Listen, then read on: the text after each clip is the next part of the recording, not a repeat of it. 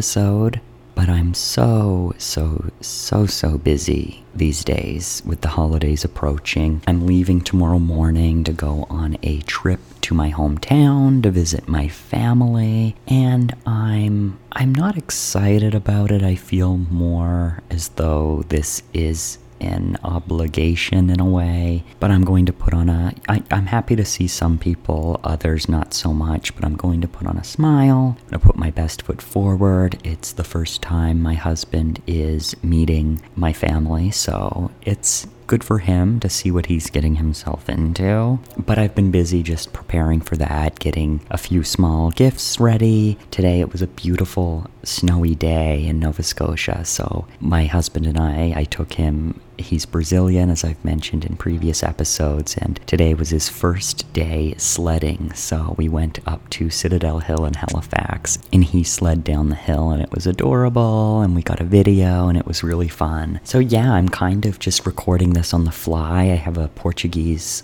language lesson in 50 minutes, so yeah, let's get right to it. What is going on these days? The Trudeau government has announced that it has officially banned conversion therapy. It was a bipartisan effort, which is great. I will note, however, that the Trudeau government is in its 6th year of governing, 4 of which they had a majority in the House of Commons. So I will say that this ban on conversion therapy is a long time coming. It should have happened sooner. I'm trying not to view this through such a cynical lens, but the Liberal government, the Trudeau government, has proven time and time again that it is comfortable using marginalized peoples as props, and I just worry. I feel as though the conversion therapy legislation was dragged from the first election to the second election in order to create a wedge issue at election time, and I don't like seeing queer people used as wedge issues, and I worry that they're going to take another LGBTQ plus issue into the next election so they can create a wedge or a divide with other political parties, and I don't think it's a good look. It ain't cute using people as props for your political ambitions. It really isn't. So while all parties should be credited for voting to ban conversion therapy, I applaud all of them. It's important to recognize that this should have happened long ago, and it could have happened 4 years ago. So let's just keep that in mind. I don't think the Trudeau government should be receiving a whole lot of applause. It's inappropriate for the Trudeau government to be using people as props. It really is. So, metamorphosis has been cast as the first straight, white, cisgender man to appear on RuPaul's Drag Race, and it is stirring up some controversy. I have a different take than others in my life. The criticisms that I've been reading center around drag being a safe space for queer people, and that casting a straight man would encroach on that. I disagree. From my point of view, drag is an art form which nobody has a trademark on. It's a celebration of gender and sexuality, and of course, it's been a staple of queer culture for a very long time. But I don't think that is grounds for excluding metamorphosis, which, let's be honest, being a straight guy participating in drag, it probably isn't the most comfortable thing with regard to public perception. Not that I think he deserves any extra points for doing drag, but let's be honest. I would love to hear the conversations that take place in his household over Christmas dinner. And I do think that metamorphosis can use this as an opportunity to acknowledge the history of drag performance and participate in a tasteful way and acknowledge the backs that she stands on when she's performing on stage in front of RuPaul. If a straight man's performance on Drag Race means that one less straight boy decides to pick on a queer kid because of their gender identity or sexual orientation, then let metamorphosis participate. And if you're really that outraged, take it out on the producers of the show who decided to cast this person for the purpose of starting the conversations that we're having right now on my podcast. There are far more useful ways for people to express outrage, seriously. Until people are not afraid to live openly out of fear for their safety, then I don't really care what Metamorphosis decides to do, and I wish her all the best on Drag Race.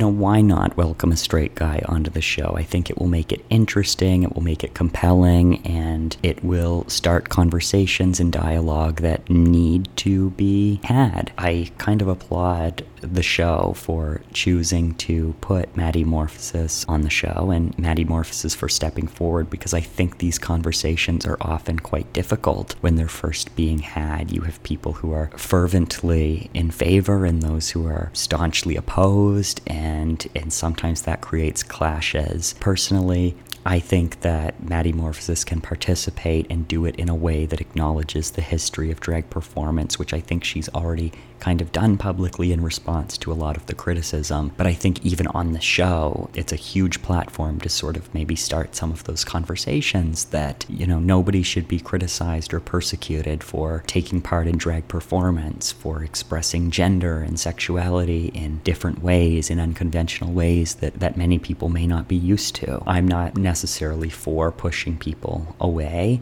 I think participation with acknowledgement is a good thing. If we want to direct our outrage anywhere, it should be that the 2022 FIFA World Cup will be held in Qatar. In Qatar, being gay is illegal and punishable by up to 3 years in prison. Josh Cavallo, an Australian football player, has said that he would be afraid to play in Qatar, and I don't necessarily blame him, but I will say that as a professional football player, he definitely has a layer of protection participating in Qatar than many locals and others who don't necessarily have a nation state that would back them. But I understand what he's saying. I don't think, I would be nervous to walk down the street in Qatar holding my boyfriend's hand. I lived in Turkey for a while, and I certainly would not have been engaging in any public displays of affection there. So yeah, if you're outraged about anything, be outraged that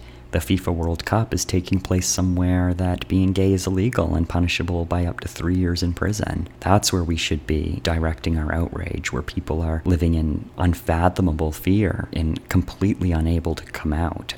I couldn't imagine that life. So, evaluate your priorities, honeys.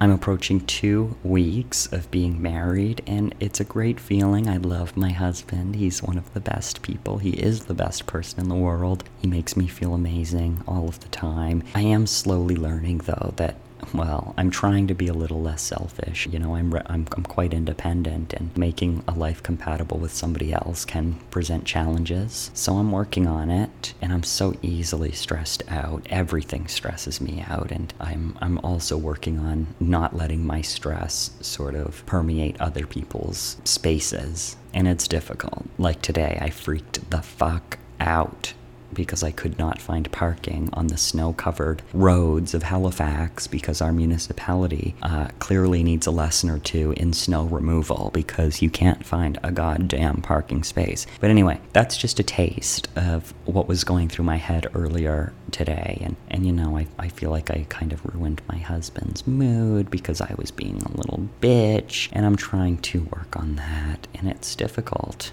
It's really difficult, but I love him.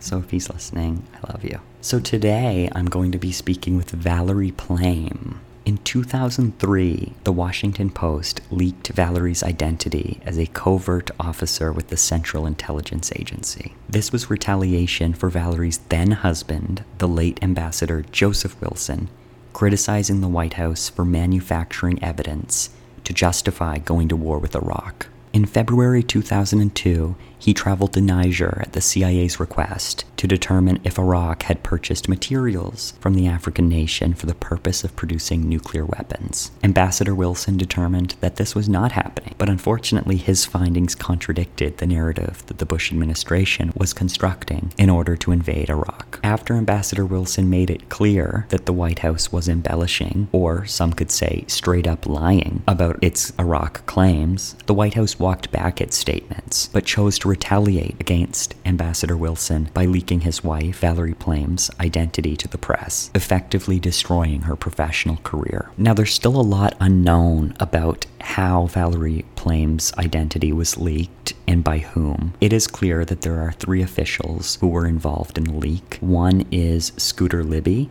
the former chief of staff to the Vice President of the United States, Dick Cheney. The leak led to a 2-year-long special counsel investigation. This investigation found that Scooter Libby was involved in the leak. Libby was found guilty on 4 of the 5 counts against him, and he was convicted of obstruction of justice, perjury, and lying to the FBI. Libby was sentenced to 30 months in prison and fined $250,000. President Bush commuted Libby's sentence, and Donald Trump pardoned Libby in 2018. Come on. Not great company to keep. Donald Trump is pardoning you. We all know how moral and ethical he is. So, Scooter Libby, a really despicable character, he really should have faced further consequences for what he did. It was a misogynistic, it was a sexist, it was a deplorable act, to put it mildly. It's really unfortunate that he formally got away with it. But on the bright side, his reputation will always be marked by what he did. And it's incumbent upon those of us who are interested in holding powerful people to account to speak that out loud to ensure that this follows him in life and in death. 2 others involved in the leak were U.S. Deputy Secretary of State Richard Armitage and Karl Rove, who was a senior advisor to President George W. Bush. Speaking with Valerie was an absolute joy. Valerie is an extraordinary person, and she's pivoted so well despite the upheaval that she had to go through. Facing threats, having to relocate her family, really horrible things. She wrote a book entitled Fair Game, chronicling these events. The book was turned into a film starring Naomi Watts and Sean Penn, which is super cool. And she has written spy novels. She does speaking engagements, including the upcoming conference in Tucson, Arizona, Spies, Lies, and Nukes, which will be featuring an array of some of the foremost experts on various issues related to national security at a tremendous resort. I was looking at the photos and it looks simply amazing. So I encourage you to check out spiesliesnukes.com and read more about it. I really wish I could go. The speakers look great. The venue looks great. Valerie is just an all-around engaging person, and hearing her speak in person would be simply amazing. And it was so nice to hear that she's doing well despite, she had some of the highest ranking officials in the United States government trying to destroy her career for something that she had nothing to do with. As I said, it was a misogynistic effort, to put it mildly. And the idea that this is referred to still as Plamegate is just ridiculous. I said this to Valerie. It reminds me of the impeachment scandal involving President Bill Clinton's relationship with intern Monica Lewinsky. That's frequently referred to as the Lewinsky scandal. No, let's point the fingers where they need to be pointed at. This is not Plamegate. This is Scooter Libby Gate. This is Richard Armitage Gate. This is Karl Rove Gate. This isn't Plamegate. Let's point the fingers where they need to be pointed. Let's point the fingers at those who did things that were inappropriate. And more than inappropriate, that were downright criminal. So, on that note, I hope you enjoy my conversation with Valerie Plame. It was such a joy to speak with her. I've been a fan for so long. She's rad, she is brilliant, and yeah, enjoy.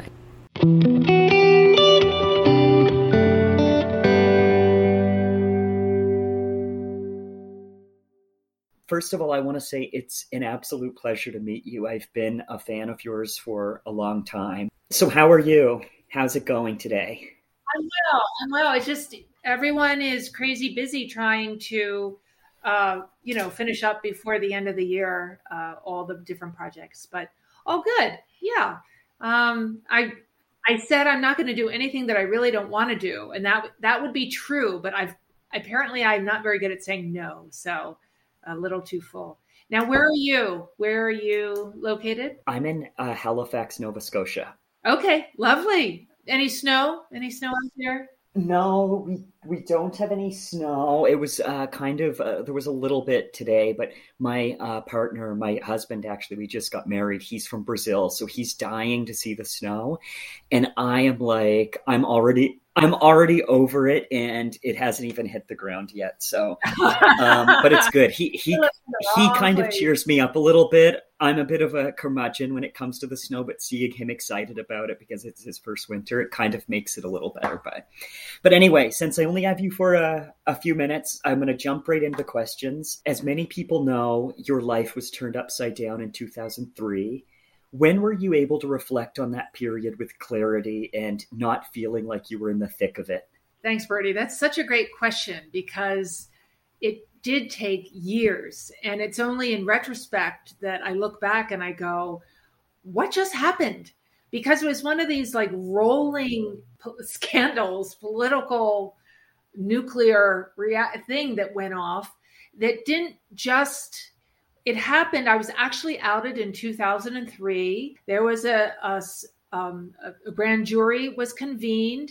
A special prosecutor, Patrick Fitzgerald, brought in. And it wasn't until 2007 that 4 years later that Scooter Libby was convicted on several counts relating to the leak of my covert CIA identity. And then that sort of steamrolled into my husband had a book he wrote about. I wrote a book. It was turned into a movie. And then it was really, when I look back, really madness for many years. A lot of it was simply survival. And we had very small children at the time and trying to keep their lives normal. So the real truthful answer to your question is, I think it really wasn't until last summer, 2020, I ran for Congress. We had the primary in June 2020. I obviously did not win. And it was the first time in almost 2 decades that I had an opportunity to take a breath, truthfully. I mean, my kids are now in college. My ex-husband is gone. I'm in a new chapter in my life, but it took that long. It was like one rolling thing after another. Some things were in my control, such as I didn't have to run for Congress, but I thought it seemed like a good idea at the time. And other things were out of my control. So it was and I'm still, of course, picking through it, right? But it's really with the advent of COVID, which I know has been so tragic and terrible for millions. But for me personally, it allowed that respite and that time to take a genuine deep breath and go, what just happened? Except it wasn't just. You mentioned your run for your primary run. I have some experience professionally. What I have done for the past 2 years is I was working for a member of parliament. So I've been involved in a couple of election campaigns. It's not for the faint of heart. It's quite difficult in many ways. How did you find the experience? I am so glad I did it. It felt a little bit like an itch I needed to scratch. You only get in because you do want to serve. Where you end up might be different, but I think the vast majority of people that run for elected office, because particularly now it is so difficult, really get in because they want to serve. And I wanted to serve my country. And I don't mean to be immodest, but I thought, I can do that job. I can do that. I have that skill set. And I'm really glad I did it. And I met amazing people along the way, because what's more interesting than asking someone, tell me more about that, and because then they tend to just open up. But the downside was asking your friends and family and complete unknowns for money to run, which in the United States, is just reached epic proportions. It's really ugly. We're in a time now where opposing sides, the extremes on both sides, are so extreme that it's not good enough to say, your policies suck. That's ridiculous. No, they're like, I'm going to kill you. I'm going to kill you. But before I do that, I'm going to make your life a living hell. And it is so ugly. I experienced that. I raised a bucket full of money and more than anyone else, but that didn't matter because in the last week and a half, about $1.5 million of dark money came in. So it's really, that's a whole other conversation on the state of democracy in the United States, not this conversation, but I'm glad I did it. I really saw how the sausage is made. I have even more respect for those that I like that are running, because it's really painful. Everyone said, you have to get a thick skin. Well, I don't think mine is very thick for starters, but it's also like, wait a minute, we're people too. I'm right here. I can hear you. say these terrible things about me. So it was, having said it was clearly a mixed experience, but I'm glad I did it, right? So I think that's fair. How does it make you feel today? Are you over it that nobody's been formally held accountable for what happened to you? Or is it still a disappointment? No, I have never held on to it. I don't carry around that anger, that bitterness. The only little bitterness left is that because of all that happening, I missed big chunks, or I wasn't fully present, shall we say, for really important parts of my kids' childhood. You know, when they're small, they're never going to be 3 years old again. They're never going. And through the whole period, they're 3, 4, 5, 6, going off to kindergarten, their first day. You know, so I'm there, but I'm not there, right? Because who knows what crazy thing just happened. So that's where I still hold on to that. But you know, really, in terms of the larger bitterness or specific individuals, not there. They will have to deal with that on their own. Your kids, I'm guessing, understand the magnitude of what was going on, though, at the time, and why you may have been in other places. Well, they do more so now. Yeah, more so now. But as young children, they don't. All they care about is like, mom and dad are not here. And all I do is see dad on TV. So that's not great when children are small. Yes, I would say in the last few years, they've read our books again and saw the movie again as young adults they are now. They're 21. So yeah, our whole family paid a price in many ways. Public service was a theme in your household. Your father served in World War II, and your brother, from what I understand, served in Vietnam. Did your sort of tribulations with government change how you view public service? No, not at all. And in fact, I still encourage people, if they're interested, to go in to consider national security or the intelligence field. Absolutely. We need young, bright people, fresh blood to come in and shake things up. Very much so. The larger concern is the state of our democracy, which we just touched on, but absolutely not. I always encourage young people to consider that. And you can serve in so many different ways. You don't have to be in the CIA, right? There's so many different ways in your community, at the state level, in the party you care, or the candidates you care about. You don't have to, go into the Foreign Service or the CIA to serve naturally. I see a lot of parallels between the ways you were treated by media and other high-profile women, including Monica Lewinsky and Amanda Knox, where scandals that have far less to do with the women involved than the men involved seem to center around the women when published by media. What do you feel about how these narratives are constructed by both media and institutions? Thanks for that question, because that really just popped into my head over the last few months, or it came more into focus, shall we say. Particularly, I think I don't know who does it, but there is a whole series on Monica Lewinsky, and we've all, I think, collectively revisited that time. And we realized collectively how awful we were. Britney Spears is another one I would throw out there. I mean, I'm not comparing myself to either one of them, but there is the connective tissue is women, how they are treated in the media. I mean, look at what they did. It really was, for lack of a better phrase, but, slut shaming, either Britney, Amanda, Monica Lewinsky. It's all tied to their sexuality, which is not to absolve everyone of their own responsibility and actions. Monica Lewinsky was a young adult, there was a huge power differential. Nevertheless, she was there. She fully participated. That said, I love that collectively, for many, we have been rethinking how we absorb these stories, and to maybe think again. Playing into that has been the Time's Up or Me Too movement of the last few years that also says, no, really, you need to believe her. You need to believe her. And I'm not saying poor me, I hate being called a victim of any of that sort. And it's not exactly analogous. That said, the fact that I was a younger, blonde woman who was sort of catnip. I mean, there were members of Congress that when this whole thing blew up, they're like, oh, she just sits at her desk. She's just a glorified, I was literally called a glorified secretary. How misogynistic can you get? This is not 1945. It was just crazy to me. Even the idea that it's referred to, there's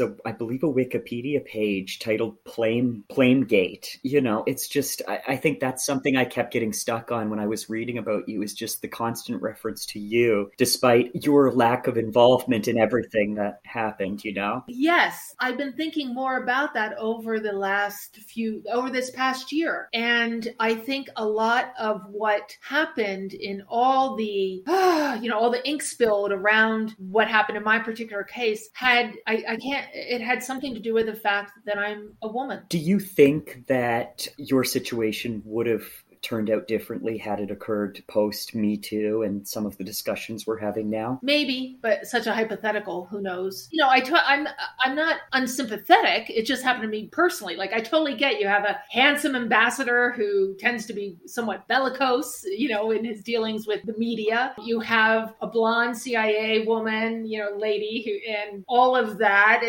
I see how it triggers certain things, but I don't, you know, who knows what would happen today if it were to unfold. So your book is heavily redacted. Do you think there will come a time where the unredacted manuscript can be published? I would love that. In fact, there's a media center at Yale University that is filing a lawsuit against the CIA and others that have this so-called publication review board, where it is, this is my opinion, has far less to do with actually protecting national security secrets than protecting the public from knowing the embarrassment of certain things. So I don't know, in my case, if things were unredacted, if you will, all those black lines were lifted up, that would be, I would love that.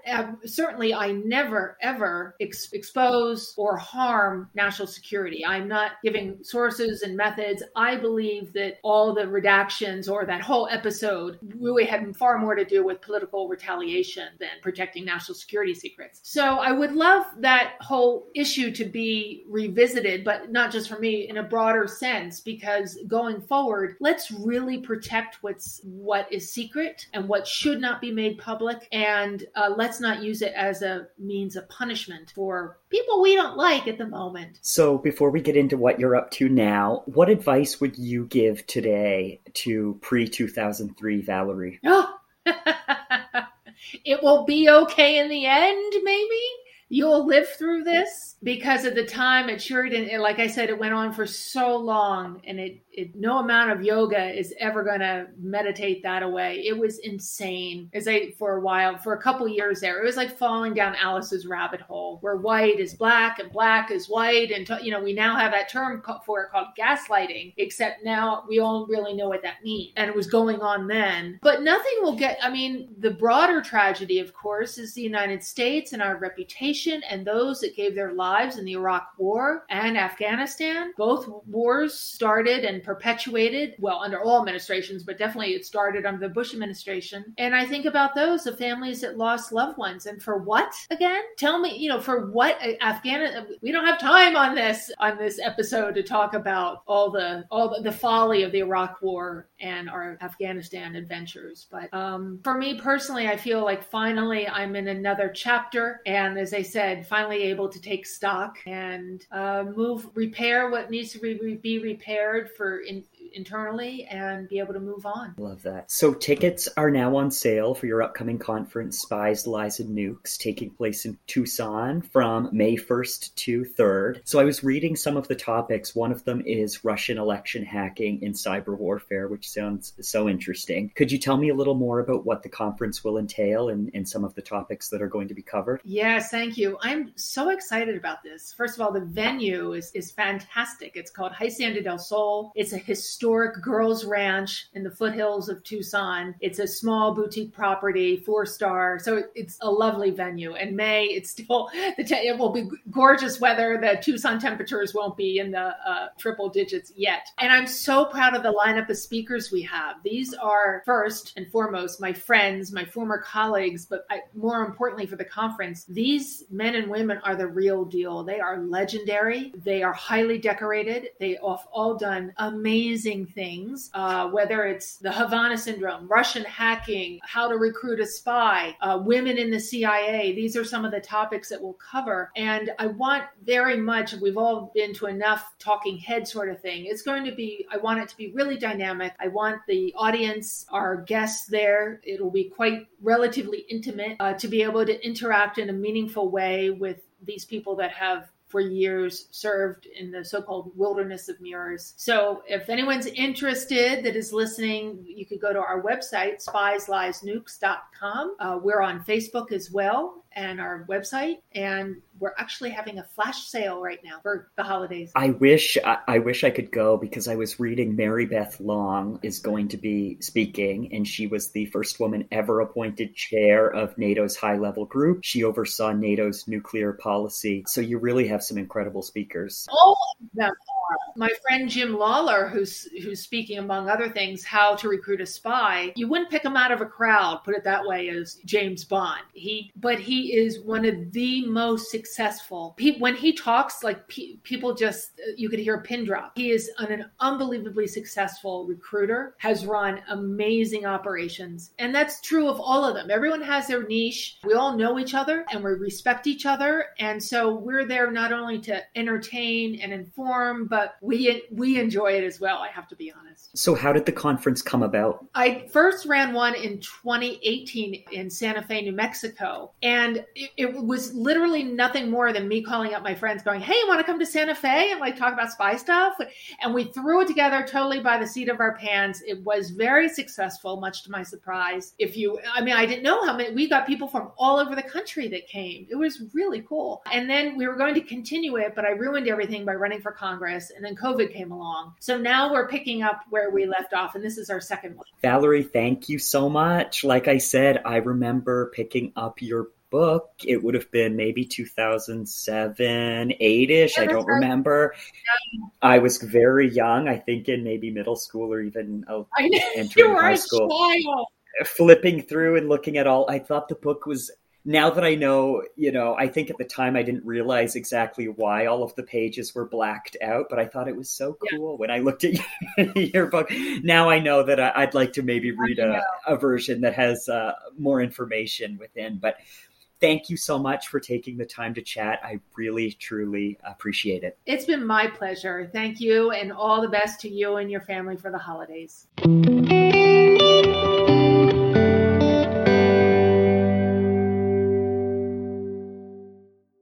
There you have it. That was my conversation with Valerie Plame. I still can't even believe I got the opportunity to speak with her. She is simply brilliant and a major part of American history, and to have the opportunity to speak with her was a thrill. You can check out, as she said, spiesliesnukes.com for information on her upcoming conference in Tucson, Arizona. And next week, I will be joined by a former member of parliament. She's an author, and she is a badass. Can you guess who it is? Well, you'll have to wait to find out. Thanks so much for listening to this episode, and until next time, be well.